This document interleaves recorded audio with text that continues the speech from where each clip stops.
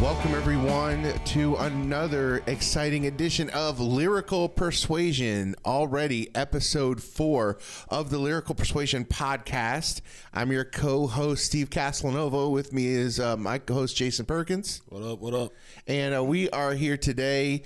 It is a great list that we are going through. If you are just joining us, we have started off this Lyrical Persuasion Podcast by doing something we think is pretty unique, which is arguing about our favorite songs. Who doesn't, right? When you were little, Iron Maiden's better than Megadeth, or I liked Jody Watley better than Karen White. Everybody had their little arguments about their songs, about the things that they loved growing up. Schoolyard bickering back and forth to determine who was the better singer, who was the better songwriter, and all that stuff. And we figured, well, why not just bring it into podcast form? So we have the Lyrical Persuasion Podcast. This podcast is dedicated not just to the songs or the melodies of our favorite tunes, but also the lyrics to our favorite tunes. And the way this podcast is set up is that we will take 3 songs from a time frame, a genre, an album, an artist, whatever we feel like doing, and we're going to defend those 3 songs. And whoever can convince each other that theirs is the better of the 3 win the podcast for today. So in other words, we persuade each other lyrically on whose lyrics are the best, and that's why we call it the Lyrical Persuasion Podcast. Now, as we have told you in the past 3 episodes, we decided to take a look back at the magical year of 1989. It was a very misunderstood, almost lost year as far as number 1 hits go. You think of years like 1968 or 1969, you think of 1974, 1983, when there were movements musically, or when new music was coming up to the fore, to the popular music genre, and you think, wow, that was a really good year of music. That was a surprisingly good year of music.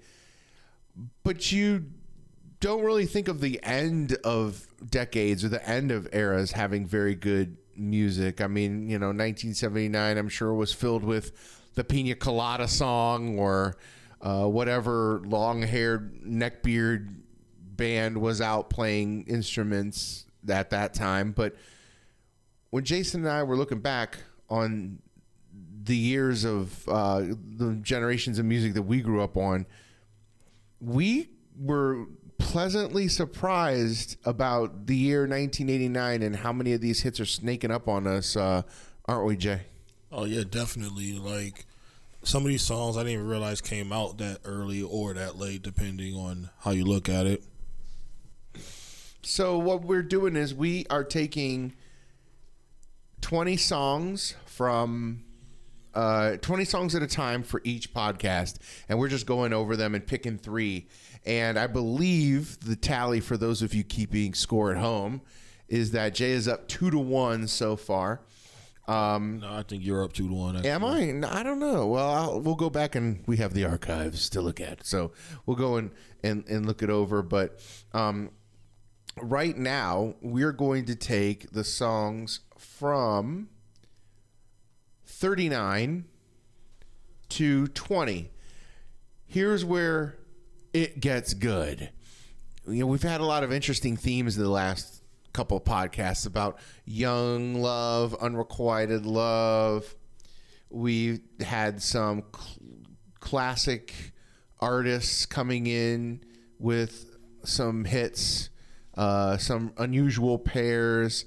We started to see a little bit of the different genres that were considered underground to creep their way into pop music, like what would be known as alternative music and hip hop. So we see a lot of interesting things going on musically in 1989, and it's all coming together. It's almost like it was going to tell the future of what music was going to become. So when we look at 39 to 20, there's a couple of things that are going to stand out, I think, to the both of us, at least in this section. I'm going to go ahead and read them all backwards for everyone, just to educate us all on what they are.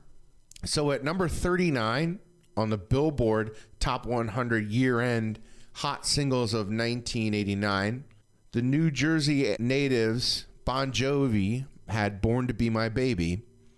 At 38 was Don't Rush Me by Taylor Dayne. One of the most amazing falsetto voices in all of music, Sheriff, the Canadian metal band, came in with When I'm With You at 37. Nana Cherry came in with her Buffalo Stance at 36. Another classic rock or classic music act, one of the most well-known, beloved acts of all time, the great Cher, had her amazing power ballad, If I Could Turn Back Time. Speaking of power ballads, at 34, Bad English came in with When I See You Smile. At number 33 was Wild Thing from Tone Loc. Number 32, The Eternal Flame by the Bangles. Number 31, Mike and the Mechanics, one of those super groups from different British acts. Paula Abdul had Forever Your Girl at number 30, and Martika had the hit Toy Soldiers at number 29, a song that was famously sampled by Eminem years later. One of Milli Vanilli's big hits came in at number 28 with Baby Don't Forget My Number, and another Canadian band with another power ballad, Breathe, with How Can I Fall. Another pop sensation, New Kids on the Block, come back into this section at number 26 with their big hit I'll Be Loving You Forever. At number 25, Madonna came back with Like a Prayer, one of her biggest hits. At number 24, this is a cover song from the great Percy Sledge. Simply Red covered it, and it's entitled If You Don't Know Me By Now. At number 23, Bon Jovi comes back into the list with I'll Be There For You. The Swedish band Roxette hit at number 22 with Listen to Your Heart. Milli Vanilli came back on the scene at number 21 with Blame It on the Rain. And cracking the top 20, another classic rock staple who also owned the 80s, Phil Collins, had his slam of a hit with Two Hearts. What do you think about that list before we get started, Jay?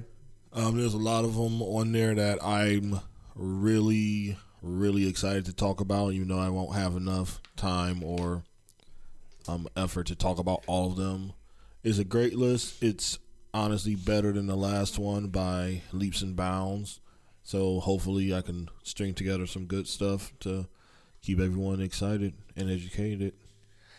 I'm almost willing to bet that as a group that we've been blocking these off as, I think this might be the actual best group. Obviously, we haven't hit 19 through 1 yet, but I mean, everything lyrically, everything musically about these songs, I think might actually be the best out of all 5 chunks. So let's not delay at all. Let's get right into it. I'm loving this list as well, as I just said, and I think a lot of what's interesting about this list too is I'm going with my theme, which are going to be power ballads.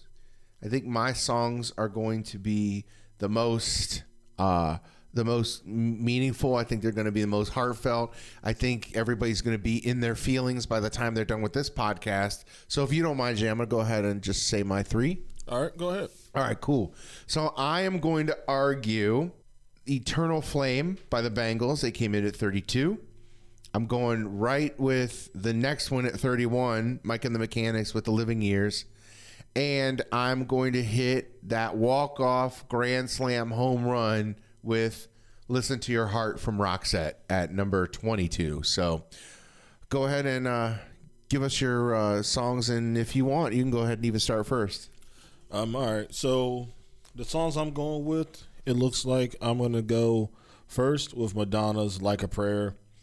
Then I'm going to go with a classic staple of mine from my childhood, Blame It on the Rain by Milli Vanilli. Great song. And my last song, originally, this one is a toss-up, because originally I was going to go with If You Don't Know Me By Now by Simply Red, but after last week's fiasco of the covered song conspiracy. I'm going to avoid that, even though Blue Eyed Soul is still great and fantastic. Then I was going to go with Phil Collins' Two Hearts, but at the last second, I decided to switch it to Bon Jovi's I'll Be There For You. So that'll be the third one I'm going to argue. Wow. You switched it up on me. You're really trying to go for blood for this episode. Wow, man. All right. So I think we're both pretty much picking power ballads. I think this is like the chunk where the emotionality and the lyrics are really going to be interesting. So, Jay, whenever you're ready, go ahead and fire away. All right, we'll do. Like you were saying, Lose Like 89 is full of a bunch of power ballads of some shape, form, or fashion. And the first one I'm going to go with isn't technically a power ballad because it's not by a random band. It's by Madonna's, and it's Like a Prayer. I remember this song just from the video when I was watching it when I was 5 years old, give or take 8 years. And I don't remember anything but fire. That's all I remember from the whole video because, like I said, I was young. But it made a lasting impression on me. And the chorus of the song, Like a Prayer, I'll Take You There, makes you think of heavenly bodies. Obviously, that's the connotation she was going with. Life is a mystery.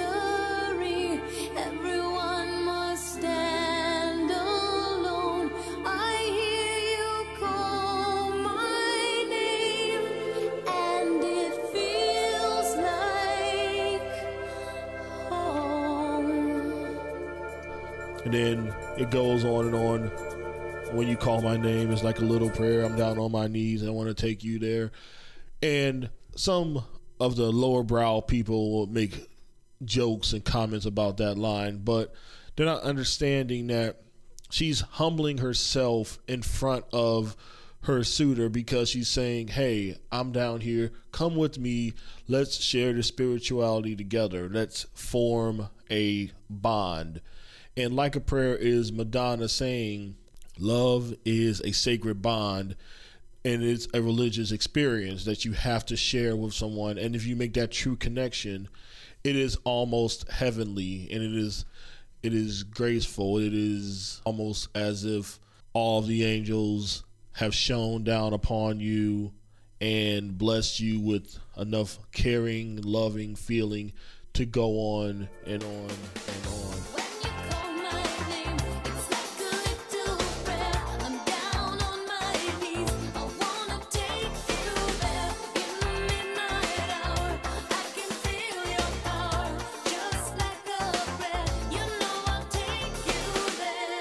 Like I said, Like a Prayer, great song, great emotion, and that's what I'm going for my number one. All right. Wow.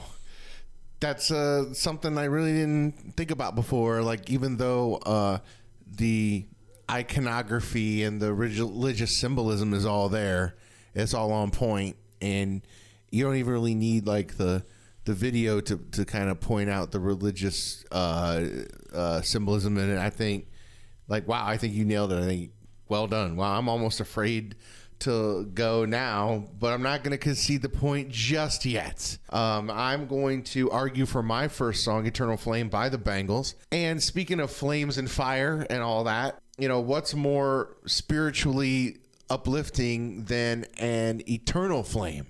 If the eternal flame is love, and love endures and love goes on forever, then I think that's equally as maybe even more important as the love that you were talking about in Like a Prayer. But I don't want to digress too much. I just want to get right to the lyrics. Now, a couple of episodes ago, I believe we talked about In Your Room, the other song from the Bangles that made this list.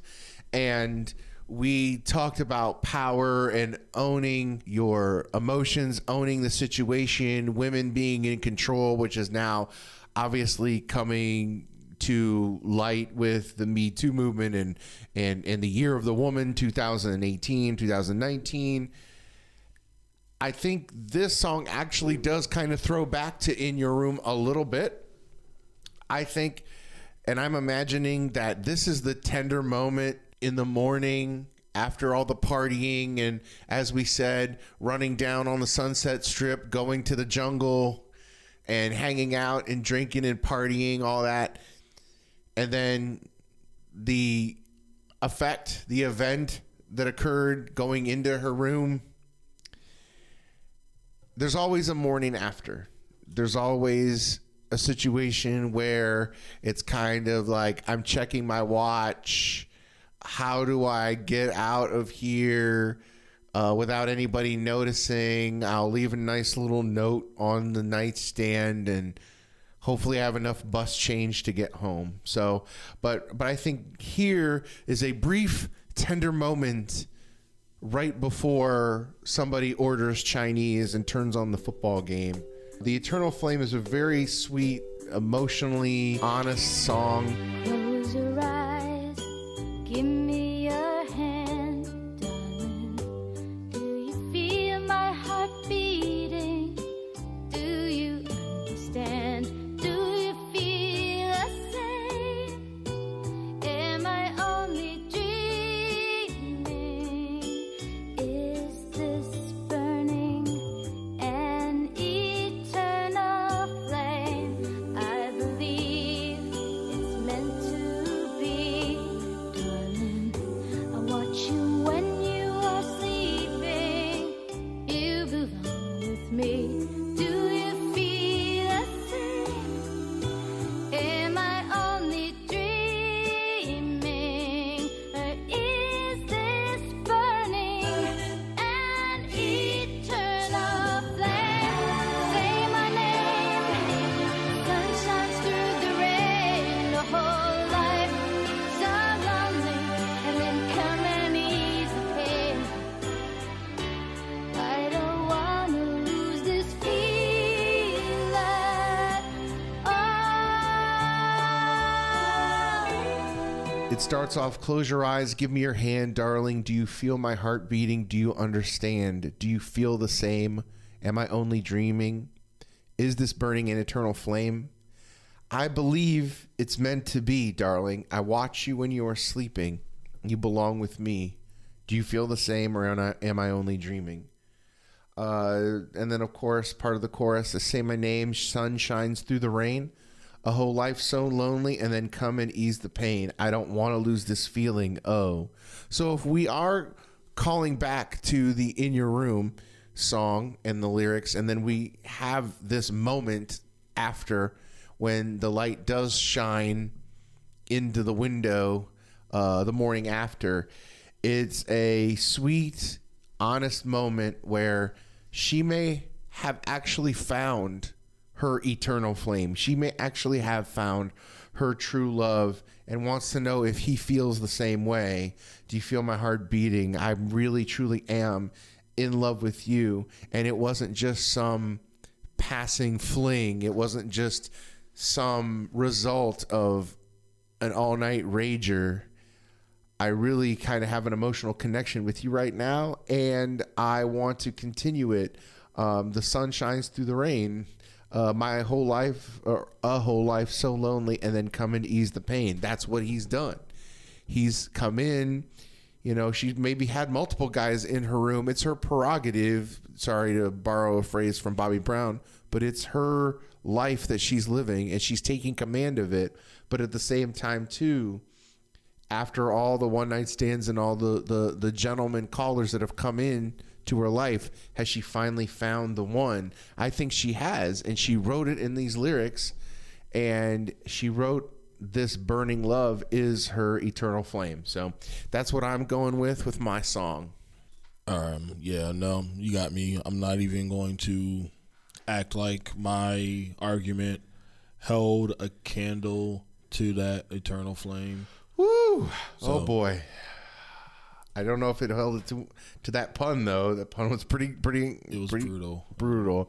Wow, I'm kind of shocked that I won that one, in the sense that I do like the symbolism and the emotion of your lyrics, and how it's kind of like trying to take love to a spiritual level, but at the same time she's also kind of trying to like compare sex to spirituality, I guess.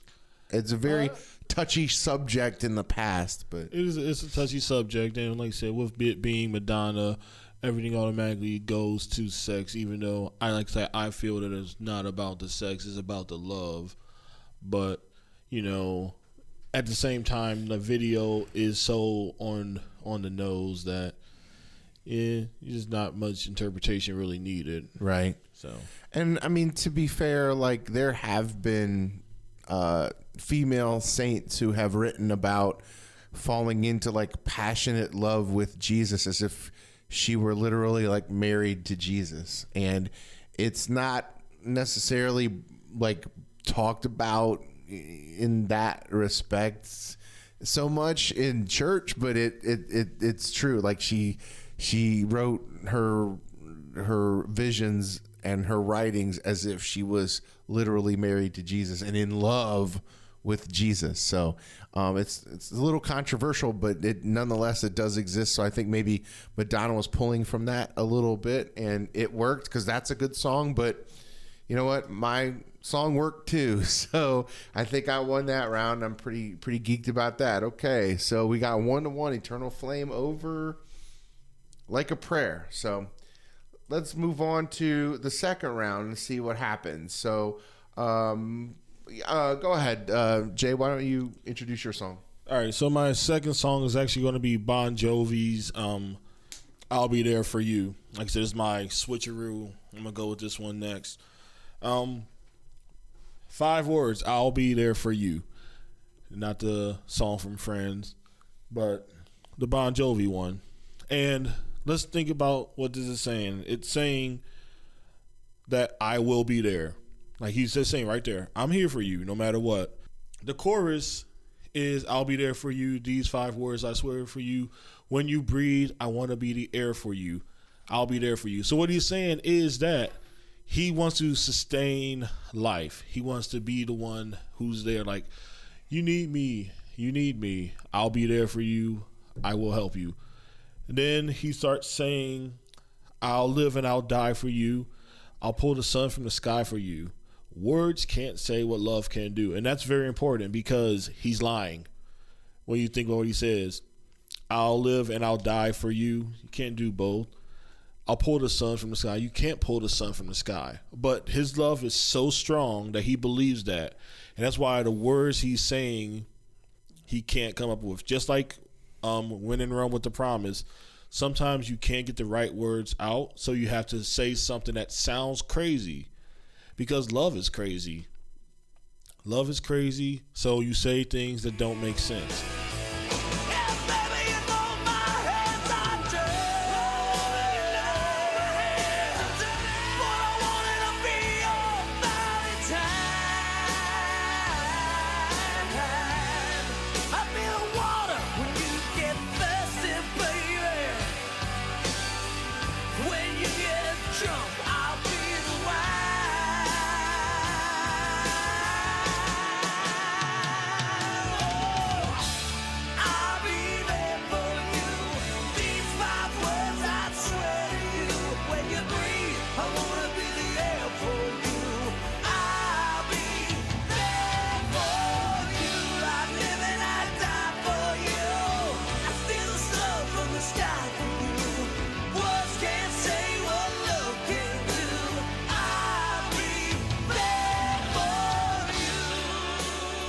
Later on in the thing, he says, I know my hands are dirty, but I want to be your Valentine.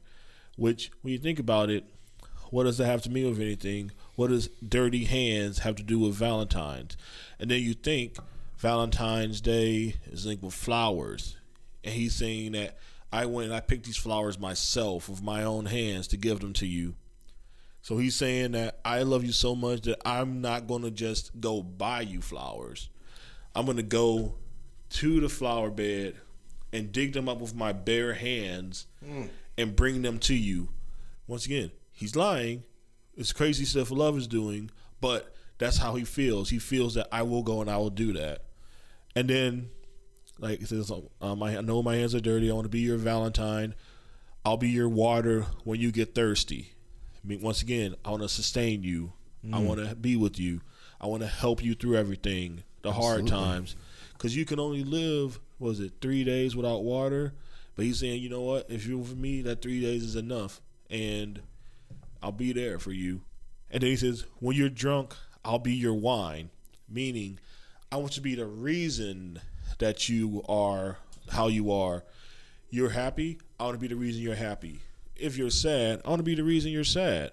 But I want to be the reason that our love is going on, that we're living, that we're going together. And this actually winds up leading into the great Hoobastank classic, The Reason, because the same thing is happening there, where you're listing things like, I want to be the reason that you're doing things. And that's what Bon Jovi is talking about here. We want to be the reason. He wants to be the reason that the woman is enjoying herself, and he'll be there for her. He'll help her no matter what. And that's why I'll Be There For You is my pick. Wow. Another song that I thought about, because I teach it sometimes when I'm talking about hyperbole, is Grenade from Bruno Mars. You know, I'll catch a grenade for you. I'll put my hand on a blade for you. I'll take a bullet straight to my brain for you.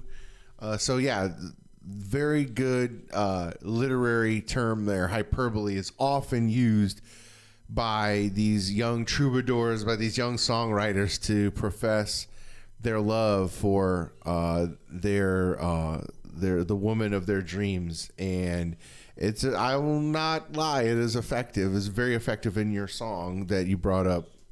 Now, mine here is going to take a kind of slightly offbeat subject area. It's not necessarily one that, you know, it's not one of the ones that's like a love song necessarily or whatever. But as we've also talked about on the last couple of podcasts, some of these songs are more wistful and winsome. Some of these songs are more thinkers, so to speak. The lyrics they're not traditionally songs that you would think about, like love or giving up on a girl or whatever. Some of these songs have a little bit of punch, a little bit of meaning to them. We saw it in Sowing the Seeds of Love. You've seen it in other songs that are on the chart I can't think of right now. But the one song that I do want to talk about is The Living Years by Mike and the Mechanics. There aren't very many songs that both musically and lyrically make the hairs on my arms and the back of my neck stand up, but this is one of them. This is one of the songs that I always try to karaoke if I ever go out karaokeing and making a fool out of myself. But I usually like unintentionally bring the mood down, not for any other reason. It's just such a good song that I just love singing it whenever I can. So this was a song by Mike and the Mechanics, and as you know, Mike and the Mechanics is 2/3 Genesis and 1/3 Squeeze. So you know, some veteran musicians whose bandmates have gone on to do other things, and they came together to come up with, you know, one of those power groups. The members are Mike Rutherford, Paul Carrick, Paul Young, a cavalcade of other well-known musicians who kind of, again, like I said, just kind of got together to do their thing. So they came up with a really nice album. It's a really good album through and through, but their big hit, The Living Years, is the one that really gives me the feels, as the kids say. So this song is basically Paul Carrick talking about the relationship with his father. He and his father were very estranged. His father never wanted him to go into music, never thought it would get anywhere. Kind of thought it was a pipe dream, wanted him to like settle down and whatnot, but he wanted to be a rock star. And, you know, as you know, Paul Carrick did become a successful rock star with his new wave band, The Squeeze. And he was also very successful as a solo artist. But when he got together with Living Years, with Mike and the Mechanics, I believe he kind of shot into superstardom with this hit, The Living Years. And the great thing about these lyrics is that it's basic human emotion. You know, the struggle with not being able to reconcile with your father before he passes away, and the emotions that you feel and how to like rationalize that and turn it internally into something. Some people never do get over it. Some people turn to, unfortunately, some escapism like drugs or alcohol to deal with it. Some of them bury themselves in their work. Some people bury themselves in a hobby, or they become emotionally distant with their other loved ones. And fortunately for Paul Carrick and Mike and the Mechanics, he was able to channel this energy into music, which is, of course, a powerful medium. Every generation blames the one before, and all of their frustrations come beating on your door. I know that I'm a prisoner to all my father held so dear. I know that I'm a hostage to all his hopes and fears. I just wish I could have told him in the living years. Every generation blames the one before, and all of their frustrations come beating on your door. He already sets up with something is amiss. There is a disconnect. There is definitely a conflict between generations. I know that I'm a prisoner to all my father held so dear. I know that I'm a hostage to all his hopes and fears. I just wish I could have told him in the living years. So at this point, as an older man, we'll just assume it's Paul Carrick, I guess, but the author, the narrator of the song is wishing that he could have gone back now and told, his father all the things he wanted to say before his father passed away. Oh, crumpled bits of paper filled with imperfect thoughts, still to conversations. I'm afraid that's all we've got. Crumpled bits of paper filled with imperfect thought. I can totally connect with these lyrics, just waiting for the perfect opportunity or the perfect words to say to express how you feel to a loved one will very often backfire on you. And if you just say what you want to say, when you want to say it, and how you want to say it at the appropriate times, is always way better than trying to mumble fumble through an explanation or a reconciliation.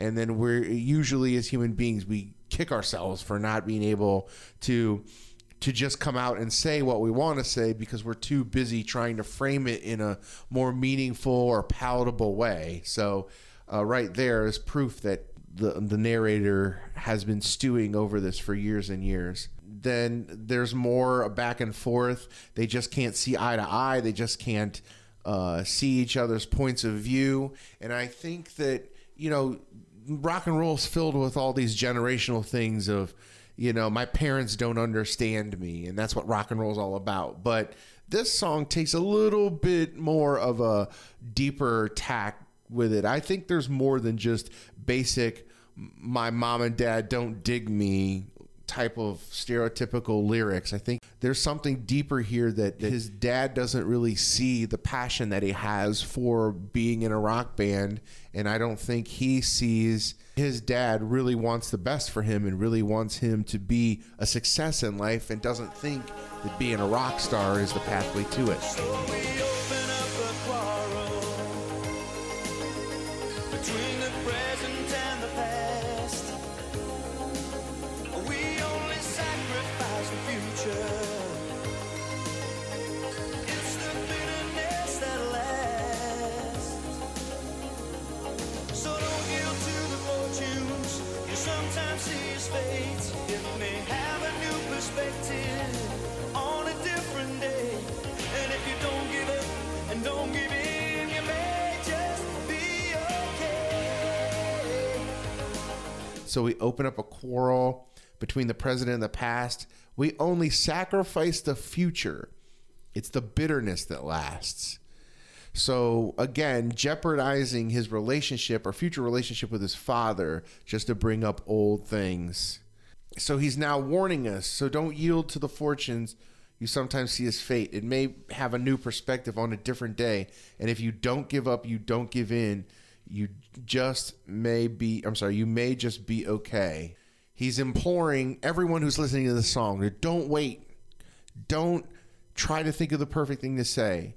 Don't try to rehash old arguments. Don't try to be so stubborn and pig-headed that you can't be the first one to say you're sorry.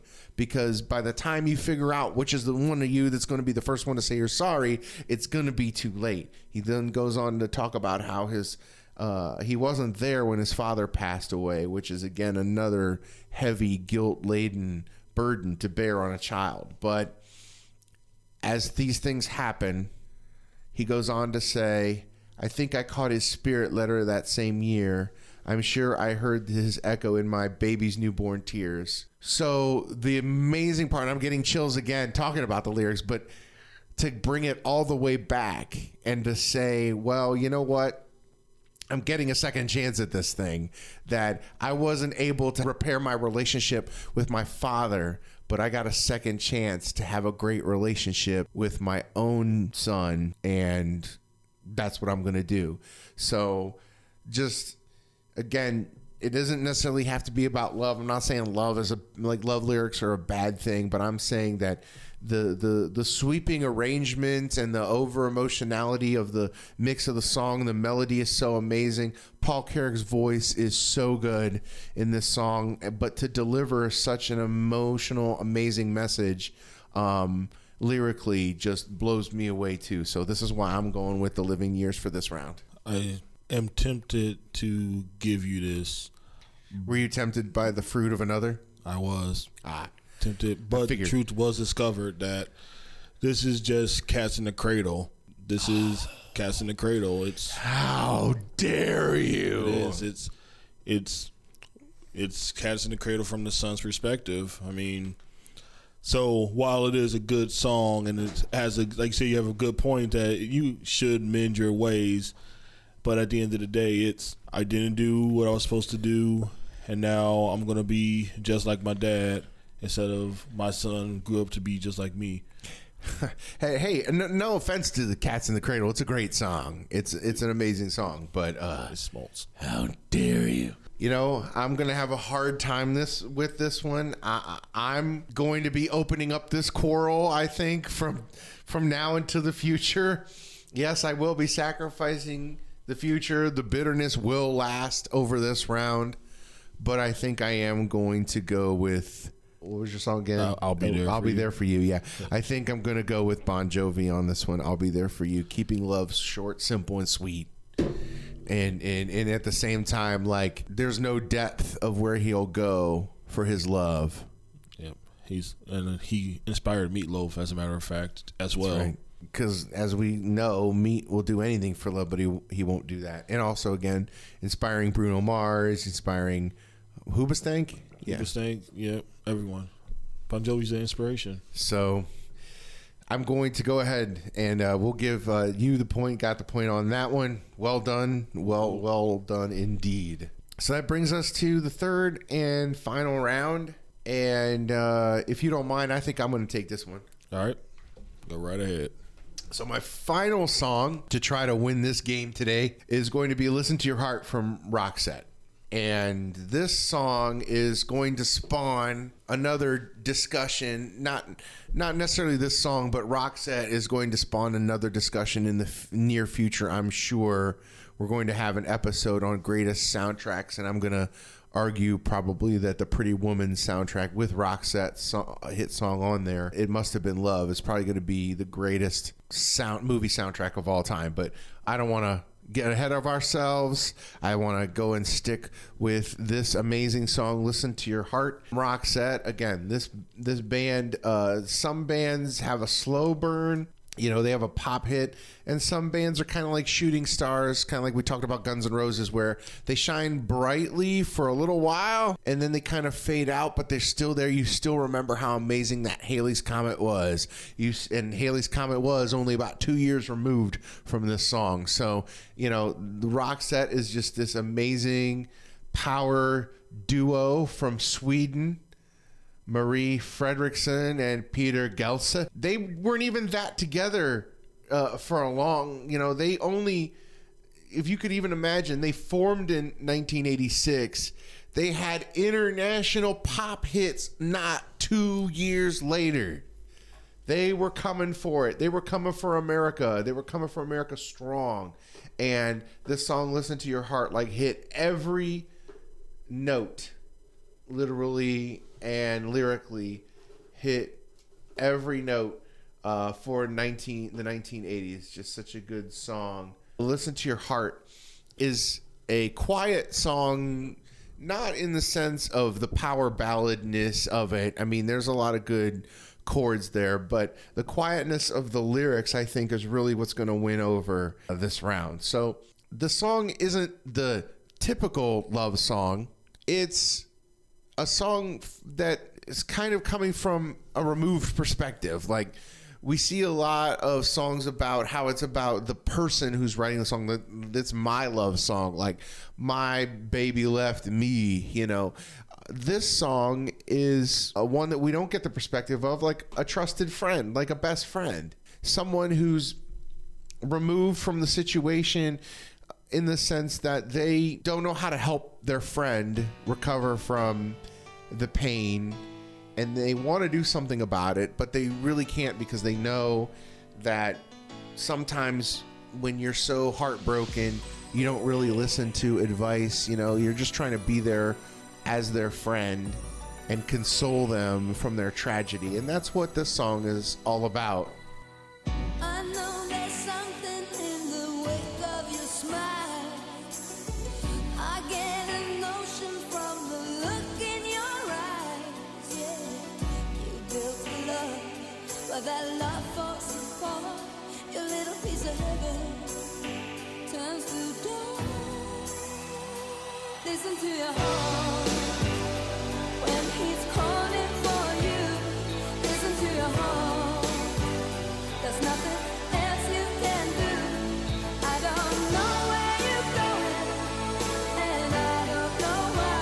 But listen to your heart before you tell him goodbye.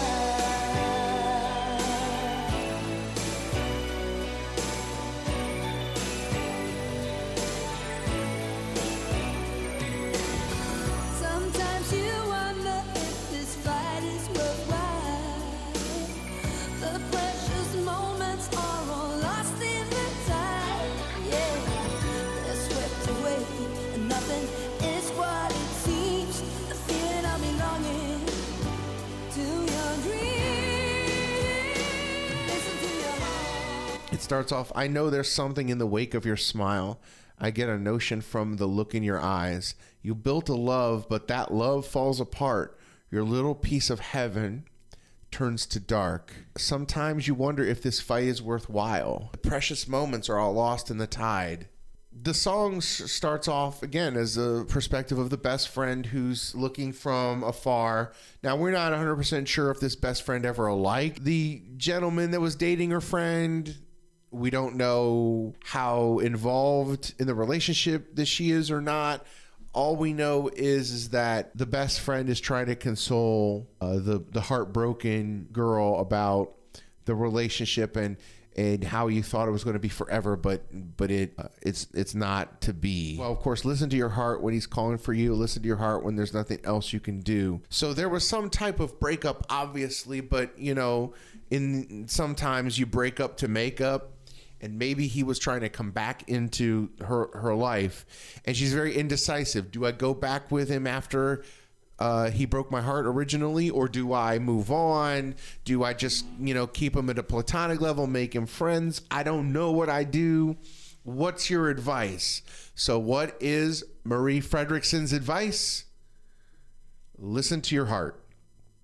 Listen to your heart when he's calling for you. Listen to your heart.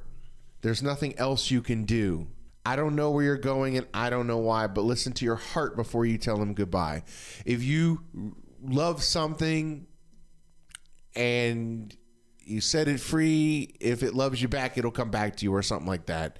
And I think that's the same kind of message here. If you know in your heart that this is going to work or you want it to work, then go with it. Then get back with him. I can't understand why you would want to get back with him. I don't know where you're going, and I don't know why. But your heart's the thing that's going to tell you whether or not you should continue seeing this guy.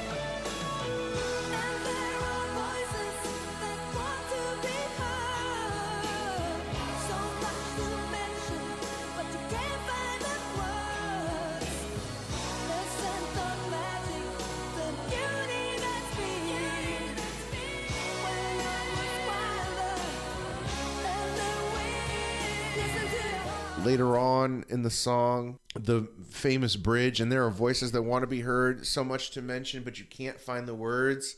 The sense of magic, the beauty that's been when love was wilder than the wind.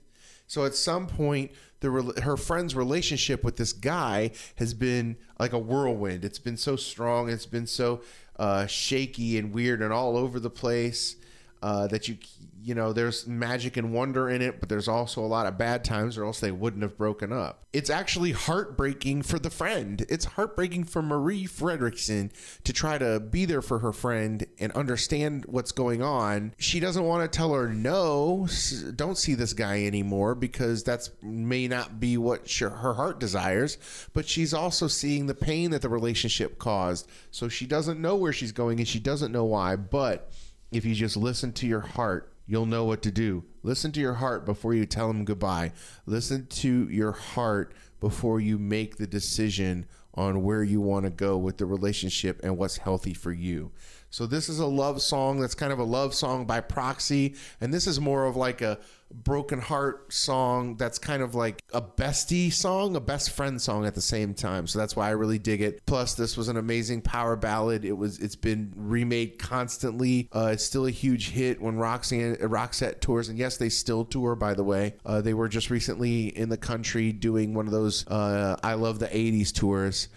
So you can catch them. But yes, this is one of those songs that just tugs at your heartstrings. The lyrics are emotional, and I think that's kind of why I really dig this song. Listen to Your Heart from Roxette. All right, so my last song is going to be Blame It on the Rain by Milli Vanilli. Now, let's talk about parallelism, because this is very important. Just like Roxette started off and shot up to superstardom within 2 years, Milli Vanilli started off in 1988 and in 1 year shot off to superstardom with 4 hits on the top 100 and a Grammy in 1990. So they're similar in that aspect. Roxette from, was it Sweden? Is that what you said? Yeah. Milli Vanilli, Germany. European, came over, took over the United States with their great music. And then let's talk about the songs. We won't talk about Milli Vanilli's downfall quite yet, but let's talk about the song. Blame It on the Rain is a song about a breakup told from a friend's perspective and giving the instructions to the male of the group. So this song parallels the Roxette song, actually. You said you didn't need her. You told her goodbye. You sacrificed the good love to satisfy your pride. It starts off, you said you didn't need her. You told her goodbye. You sacrificed the good love for your pride. So it's saying, hey man, you did this to yourself. You are the one who chose your fate here. This is, but now you let her walk away, and now you don't feel the same. Meaning you made a mistake now. You realize it. So what are you going to do?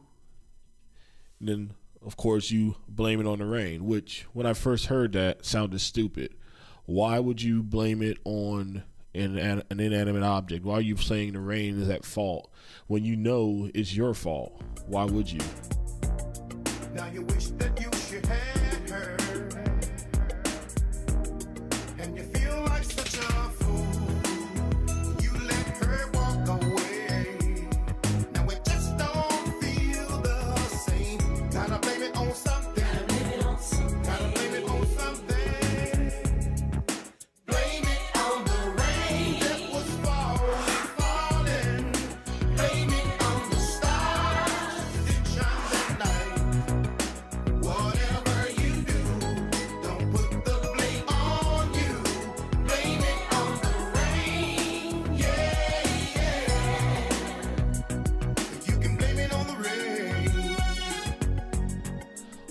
But the rain is a stand-in saying you can't face the fact that you messed up. So you blame it on anything else, and that'll help you get through what you need to get through. It's like how Shaggy kept saying it wasn't him, even though you know it was you. But you keep telling yourself, you tell yourself a lie so much it becomes the truth. Later on in the song, it says, you told her you were sorry, so what do you do now? You can't say, oh, it's my fault, because if you tell yourself it's your fault, then you admitted defeat. You admitted that you did something wrong. And the object is not to admit wrongfulness, it's to get through it, it's to get by. So you have to blame something else, something that won't harm you. So once again, you blame the rain. No matter what you do, don't put the blame on you. You blame it on the rain. Yeah. You have to go out of your way to make yourself feel better. Blame It on the Rain is a song about a male's ego. And the friend is telling him, hey man, yeah, you messed up, but I can't really tell you messed up. You can't live with the idea that you messed up. And unfortunately, it's toxic masculinity. Blame It on the Rain is a precursor to all of the toxic masculinity that has taken over our world in 2018. All of the men thinking that they are entitled to having a woman back, entitled to saying, hey, it's your fault that we're breaking up. They're entitled to say, I don't need you. And Blame It on the Rain brought to the forefront that ego of, yeah, I didn't do it. I'm not at fault. You can't say it's me. That's someone else. It's lying to yourself to get through, to make yourself look better. Blame It on the Rain is a metaphor for lying to yourself. It's a metaphor for telling yourself that you're better than everything and you did nothing wrong. It's all her fault. She did it. It's a metaphor for what will wind up being Milli Vanilli's entire their entire fame at this point. Hey, we messed up. No, it wasn't us. We didn't sing the songs because we didn't think people loved us. So it's you guys who were fickle, who you guys wouldn't accept these two not so handsome looking guys. That's why we did it. Blame It on the Rain is Milli Vanilli's confession before they actually confessed. Is a subtle confession. It was a hidden confession. It's all of the lies that all of the men tell themselves to get through their daily lives. All of the lies your bosses tell themselves. All of the lies your co-workers tell themselves, your husbands, your friends, all of them. Blame It on the Rain is about pushing your fault onto something else. And that's why I'm going with that as my third pick. You know, it's really easy to blame inanimate objects or other things or other people for your own faults. You know, too many times we as a society, as a world, as a culture, as a civilization, whatever you want to call us, have fallen into traps and blamed other things or other people for our mistakes. Whether you're blaming things on a particular section of people, a religion or a race or whatever, or gender of people, or if you're just blaming it on inanimate objects because, like you said, you can't rationalize the fact that you were the one that messed up, so you need to take the blame. No, blame it on something else. Blame it on the rain. Well, I am kind of speechless because talking about this with you before the show, I was fairly confident. Matter of fact, I was extremely confident that my songs were going to win the day. I felt like my song lyrics were the most deep, the most emotional, the most heartfelt, the ones that really made a difference in the world. And I still stand by them. I'm not going to. As a matter of fact, like I said, the bitterness will last probably and maybe I am sacrificing the future. So I'm just kind of maybe, I'm not going to say shocked, I guess, but I was very arrogant going into this section of Lyrical Persuasion to give up my songs. I thought my songs were going to be the best. But let me tell you a real quick story as to what the outcome of today's matchup is going to be. So you were talking about parallelism earlier, correct? That's correct. So you were talking about the meteoric rise of two acts from Scandinavia. So you had one from Germany, Milli Vanilli, and you had the other one, Roxette, from Sweden. Well, if you take a look at the map between Germany and Sweden, what country falls in between? Denmark. Denmark has been long known as a conflict border country. It's also been known as one that smooths things out, that is a compromise country, with The Hague being there, international court being there, being kind of a neutral place to talk about differences and level the playing field, so to speak. So if Milli Vanilli are coming up from Germany and meeting Roxette halfway, they would both meet probably the biggest municipality, the biggest city in between the two countries would be Copenhagen, Denmark. In Copenhagen, Denmark, as you know, there are not as strict laws about certain things as you would imagine other places of the world. One of them is cannabis. It's pretty much open season. As long as you're not irresponsible with it or you're openly dealing or whatever, you can enjoy opiates, cannabis, hash, and it's not looked on any different than drinking beer, alcohol. So when you're conversing over that, when you're meeting there for that specific purpose, whatever stresses, whatever worries that you have, they kind of go away, and you really don't think about that, and you do kind of get emotional and do get into your feelings. So when Roxette comes down from Sweden, driving into Copenhagen, she's worried about her friends. They're worried about how the friend is going to manage the breakup, but really, when they get down there, hey, everything's chill, everything's cool. I think that's great advice. I don't want to get too involved, so that's that. Now, the Milli Vanilli guys coming up, they're already stressed out because they're already worried that the jig might be up, that the world might be onto them, and then eventually they do get their Grammys stripped from them, and then tragedy befalls both Fab and Rob in different ways. One of them actually, unfortunately, ended up committing suicide because of the whole thing. The other one tried his hand at his own musical career. Didn't really work out as well as he thought. He really couldn't recover very well. So they were very stressed out, and they just needed a way to relax. They come to Copenhagen, and they're not able to shake things off as well as Roxette does.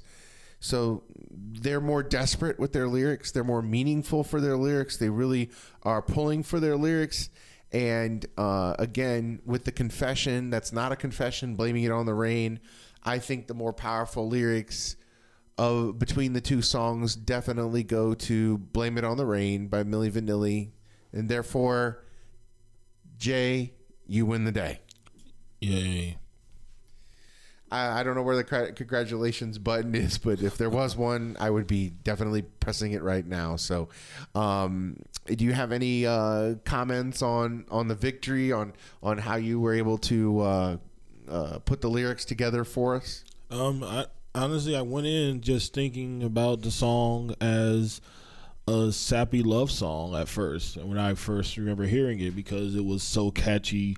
And the catchiest songs are always the ones that hide the worst feelings, the worst dark meanings. And then when I thought about it, it was, like I said, it's a song about a guy telling his friend to pretty much blame other people for your transactions. And it just went from there. It was, like I said, I even started off arguing that it was a love song with good advice until I said it's not good advice. It's terrible advice, but it's the advice that we as a society are used to taking because that's what we've been taught from our fathers who didn't let us get stuff and then told us that we back to one day to help us and then silver spoons and stuff. Right. I got, yeah, exactly. That was a great show, by the way. So my question, and I guess we'll talk about it. It's the elephant in the room, and I want to know what you think if it affects their lyrics or not. So as we talked about, at some point, Milli Vanilli was nominated and did win a Grammy for. I don't know if it was specifically for Blame It on the Rain or if it was Best New Artist. It was or Best whatever. New Artist. Okay, so it's Best New Artist. So they're riding high off of that. And then all of a sudden the infamous session tapes come out. I don't know. Was it the singer himself or was it his singer's agent? I don't understand the whole story behind it. But somehow the lyrics or the song tracks got leaked. I can't remember exactly. But I do remember that it started when they were on MTV at a concert, and "Girl, You Know It's True" started skipping. And I remember watching the video because I think Rob, like they're saying, "Girl, you know it, girl, you know it," and Rob is still singing, and Fab runs off the stage, and they fix the track, and then they come back out. I vaguely remember that. Yep. And it was one of those things where like the people who were there didn't notice it, but people watching at home did. And from there, it was then a combination of their broken English when they gave interviews versus their great English when they sung. It's like it's not accents, it's the actual use of the language. That was another strike against them, and then finally they had no choice but to come out and say, "Hey, yeah, we didn't really sing these songs." So if you're the studio musician, like, what do you do? Like, what do you say? Do you just go home and sleep on your big pile of money that you got from the record studio and just kind of deal with it as like, hey, it was a job, I got paid, my family's fed, and my mortgage is paid for? Or do you really go like, yeah, that's my song because I sang it? I mean, I don't know. I mean, because you say if you have the song, you are the singer, you should take advantage of it. And it was funny because back when it broke, and the situation broke, and they were like, oh, here are these guys, they're not that great looking. They kind of fizzled out. But on there was a show called Townsend TV with Robert Townsend, great comedian, who did an actual cover or an episode about the Milli Vanilli thing. It was called Brothers with Voices. And what happened was there were two guys who were doing great, but then they found out that the real singers were, if I remember correctly, one was a goblin and one was a hunchback. I can't remember exactly. It's been years since I saw it. But the way they did it was then they let them just come out and sing their songs themselves, which is the way it should have happened in real life. They just say, you know what? Our names are Brothers with Voices, but we are actually brothers without voices. Here are your real singers, the Hunchback and the Goblin. They came out, they sung, and then they just transferred the fame along with them because they recognized the talent, not just the look, which shows that we need to focus more on what's inside than the superficiality of the outside. And I think that definitely came home to roost because not soon after, we're around 1991, 92, Come On, Let's Sweat, or Rhythm's, not Rhythm's Gonna Move You, that was Miami Sound Machine, but the CNC Music Factory song came out. The video was slick and well produced, and Cole and Cavillas were rapping, and it was great. And then they would cut to a knockout, like beautiful model, and she would lip read the song, or the lyrics along with the song, and everybody thought, well, they just got this really super hot singer to sing the bridge or the chorus of the track, and then all that, produced it in and made it an amazing hit for them, until Martha Washington from the famous Weather Girls, along with Patti LaBelle, and I forget the third woman in the trio. Martha Washington was actually the one who laid the track of the song. This is the CNC Music Factory song. Yeah, I'm Gonna Make You Sweat. Yeah, Gonna Make You Sweat. She was the one singing Gonna Make You Sweat, baby. That hook that really made that song go. And when it started coming out that, yes, she did sing the lyric, but because she's older, heavy set, they didn't want the perception out there that she was the one that sang it. They wanted a young, hot model, perception to be out there. And then again, with that kind of awful, like, repeated theme too of the band Heart having huge hits in the 80s, how the videos were more focused on Ann and not Nancy Wilson singing, to the point where people actually thought Ann Wilson was also the lead singer and not just the lead guitarist. So yeah, I could get where people will start waking up to the fact that, these highly produced videos are there to try to put forth an image and not necessarily put forth, like, the truth or quality or whatever.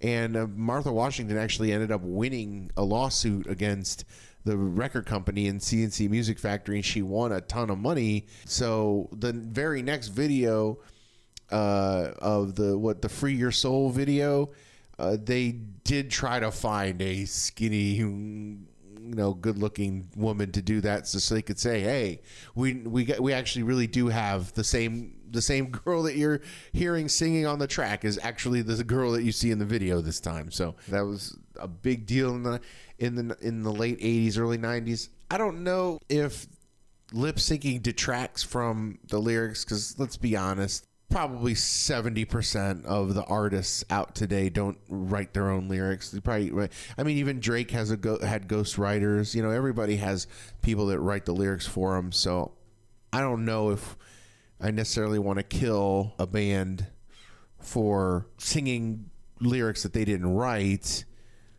Just the perpetuation of the lie, I think, was more annoying than anything else. Yeah, I think that's what it is. Is the fact that they were saying this is us singing at any time, whereas nowadays, like, a lot of people do lip sync on stage, but they're lip syncing to their own tracks because yeah. So I mean, and that's I think is the difference: lip syncing to your own track versus lip syncing to someone else's and claiming that it is you. I mean, even with auto tune, and you can change your voice and whatnot and make it sound better now. It's still your voice. It's your track. You're not using someone else's. You're not using you're not being a meat puppet for the most part. And that's the thing. And then I think even the real Milli Vanilli, the actual singers, wound up making it kind of decent when they went back home to Germany. They released their own album as themselves, and they had 3 hits, one that got into the top 10 in Germany, but but in America they were pretty much done for. But it's, like I said, it's the idea of lip syncing someone else's stuff versus your own stuff is the problem. Your voice, yeah, fine, you earn that because stage shows are hard. Someone else's voice, not so much. Yeah, I totally agree. I mean, people get on like Britney Spears or NSYNC or whatever, but people don't realize that, or Mariah Carey or whomever, but people don't realize that if they sing 20 songs in a concert and 10 of them are lip sync, that's because more than likely 8 of those 10 songs they're dancing to, or they're doing something on stage with a crazy stage show. Like Britney Spears gets banged on a lot because she's been lip syncing a lot of her songs lately, but she was a highly produced pop princess of the 2000s, of the aughts. And like I said, she also dances. She has choreography. She has all this stuff going on that she's working her butt off on stage for. She can only catch a breath for about half the songs anyway. So I don't know what we're getting on when we get on performers who lip sync almost the entire concert. Do what they do first, then you have the right to criticize. So, all right, well, we are coming to the end of episode 4 of the Lyrical Persuasion Podcast. It's been just an amazing journey so far. What do you think of your lyrics or your songs in general, my songs in general? Just kind of like a little final statement on it, or anything? You think we wrapped a bow on it pretty well? I think so. I mean, like I said, these 20 songs were all strong. Some stronger than others. There were some that I really wanted to talk about, but when it came down to it, like two hearts. I love it. I love the video. I love the song. But I couldn't get a good connection with the lyrics. Wild Thing, another classic by Tone Loc, but I did one Tone Loc. Once you do one, you don't have to do the other one because there were only 2. Right. You've already got the winning curve, the 50-50 going 500 winning curve there. Yeah. Yeah, I don't know. Looking ahead from 19 to 1, I know this sounds weird. I don't know if we're going to get a great lyrical battle per se. We're really going to try, though, because that's what we are, Lyrical Persuasion. But I think overall, that section that we talked about, 39 to 20, I think was a killer lyrical section. I don't think you really go wrong with any of those songs, and we have the songs posted. The list is posted on the Lyrical Persuasion Facebook page. If you want to go there, it's just all one word phonetically. You guys hopefully know how to spell Lyrical Persuasion Show. We also have our Twitter handle is up, as same thing, Lyrical Persuasion. So we're easy to find on the social medias. Please like, share, subscribe, and comment on what you think as far as who won, who's been winning the past couple episodes, what songs you'd like to talk about, or what songs you really enjoyed on this list. Maybe what we'll do is after we go through 20 to 1, maybe we'll come back and do like a recap of the entire year. Maybe we'll take a couple of suggestions from people listening to the show. So who knows what we're going to do, but right now we're just going to still appreciate the lost year of 1989 of Billboard's top 100 singles. We are having a blast. Can't believe it's already episode 4. Next time, where we're going to go straight from number 19 to number 1, and pop princesses rule the day. The theme of next episode is pop princesses definitely rule the day. Got some sneaky older acts coming in with some hits, but really, if they're chewing bubble gum and dancing in a mall, they had a hit in 1989. Thanks for joining us on the Lyrical Persuasion Podcast. That was co-host Jason Perkins. I am Steve Casalinuovo, and remember, as always, Lyrical Persuasion, it's more than just the music. Thanks a lot. The song clips used on the Lyrical Persuasion Podcast are not intended for commercial redistribution and fall within the guidelines of commentary and criticism as stated in the fair use principle of copyright law.